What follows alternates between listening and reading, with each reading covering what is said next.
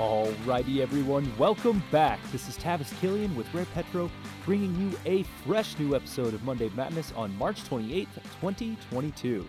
A fresh new week is always a great opportunity to get into some amazing things. The coolest thing about self-growth is that you can keep failing and failing. All it takes is just maybe one more try to hop back on that wagon. Maybe this is that successful attempt at cementing a habit. You never know until you give it a shot. But come on, this isn't Monday Motivation. This is Monday Madness, where we have to discuss the craziest happenings of the energy world, not self-improvement. That's just a little bonus you get for continuing to listen to this podcast. So go ahead and frack that follow button so you never miss an episode. Now, the commodity prices. WTI is testing new highs hard right now. A couple weeks back, it was 120 after falling back down to 100 and went right back up to about 115 before falling to hit that 110 range. Right now, the price is about $107.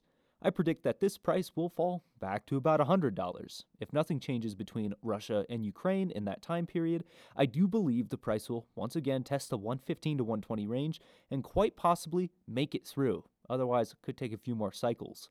No solid price point right now, but things might get expensive soon. Believe it or not, natural gas prices went up significantly last week. They opened just under $5 about a week ago, and at present is $5.50. It seems that severe energy shortages and new agreements to sell gas to Europe has boosted the price, but there's no telling just how high that price might go, or just how low it might fall for that matter. We are living through volatile times, and if I had to project, energy commodities will be increasing in price. Tough to say too much more at this point. Next up is the rig count. Previous weeks have been either quiet or bountiful, and this is one of those bountiful weeks. 7 new rigs, very modest increase, but still an increase, brings the total to 670 rigs, which is 253 more rigs than we had this time last year. The most improved basin this week is the Permian, of course, with 3 new rigs. The Eagle Ford, Granite Wash, Haynesville, and Williston each saw a 1-rig increase. The Utica dropped 1, and the Canna Woodford dropped 4, despite growth in recent weeks. Perhaps I got a little too big for their britches just too quickly. State by state, Texas is dominating with 6 new rigs. Next best is Louisiana with 2, otherwise it's mostly quiet, +1, -1 here and there. The offshore environment sees 2 new rigs, moving its total to 14, making this a great week for the Gulf. Overall, these new wells will be targeting oil with an even split of horizontal and vertical wells, surprisingly enough. I'd also like to mention Canada dropped 36 rigs down to 140. Brutal week for our friends up north. Overall, this has been another great year for the rig count, so let's hope that continues. We're 3 months strong already. Our last statistic to look at is the inventory report. You can, of course, read it on www.rarepetro.com, as it is a great report coming out every Thursday with lots of visual resources that is best enjoyed with a nice stiff drink. Here's a condensed version of what you may have missed from last week.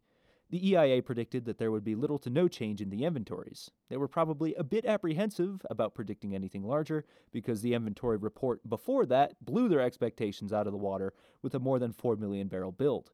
This time, however, they reported a 2.5 million barrel draw. The API also predicted a week of no change, but they too reported a draw, but even bigger at nearly 4.3 million barrels.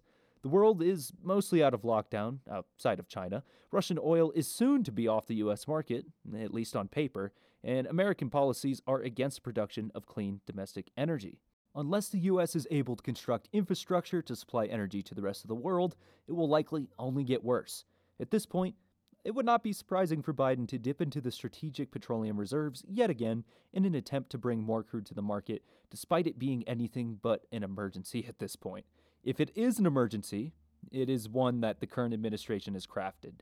The SPR is to be used for emergencies only, wars, not to try and lower gasoline prices by 2.6 cents before they go right back up again. American inventories have been trading downward since 2020, but it now looks like it's leveling out just below the bottom of the historical 5-year range. Gasoline inventories are somehow in the middle of where they should be, despite prices being absolutely through the roof. Still, it experienced a drawdown of almost 6 million barrels. This is not as steep of a drawdown as it was this time a year ago, but we're still seeing significant draws. As you might imagine, high oil price paired with a drawdown has pushed the average price of gasoline much higher. The national average is now $4.236, which is 0.693 higher than the prices we saw a month ago. So that's almost 70 cents higher in just a month. Expect prices to get even higher as the price of oil does the same. Distillates continue to drop lower. Even if inventory levels were to remain stagnant for weeks, it would still fail to reach a regular historic inventory level. Propane, however, has made a pleasant correction and is now right up against the bottom of the historical 5-year range. But that wraps up all of our statistics. Time to take a peek at some current events. Last week we talked a little bit about LNG transport to Europe, and we even alluded to it through our statistics section. At this point, most everyone is aware of the energy crisis in Europe, but there's just one teeny tiny little problem. The supporting infrastructure does not exist.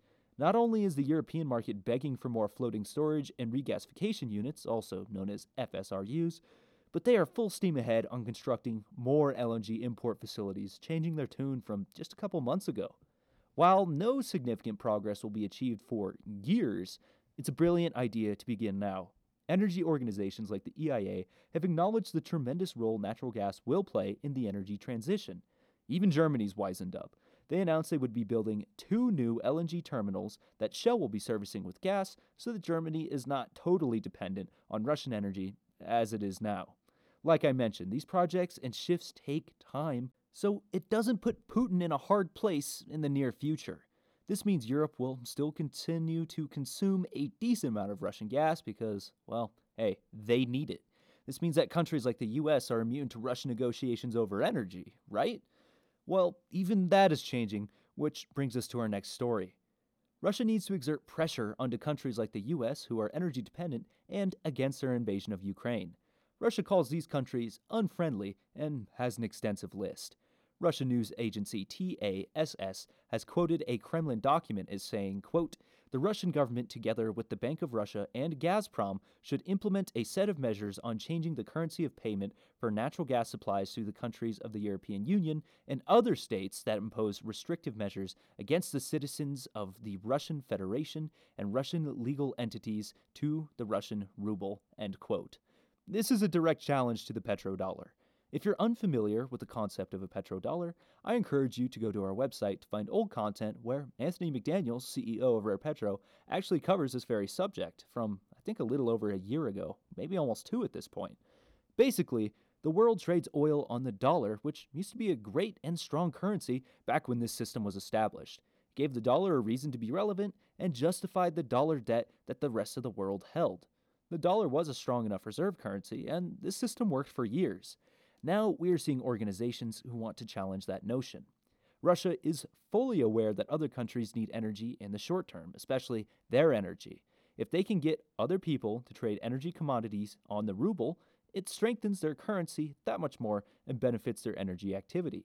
While the ruble is down almost 20% since it all started, it's not totally unsalvageable as a currency. Russia wants the ruble to remain, and trading oil on a ruble contract gives them that much more influence and power. I do hate to mention the slippery slope, as it is a logical fallacy. However, if Russia is able to secure a deal like this, why couldn't other countries? If Russia can convince other countries to purchase energy in rubles, China should have no problem convincing parts of Europe and Asia to trade oil on a yuan basis. Now we have a new market where Russia and China can set the terms of energy trading for a significant portion of the market.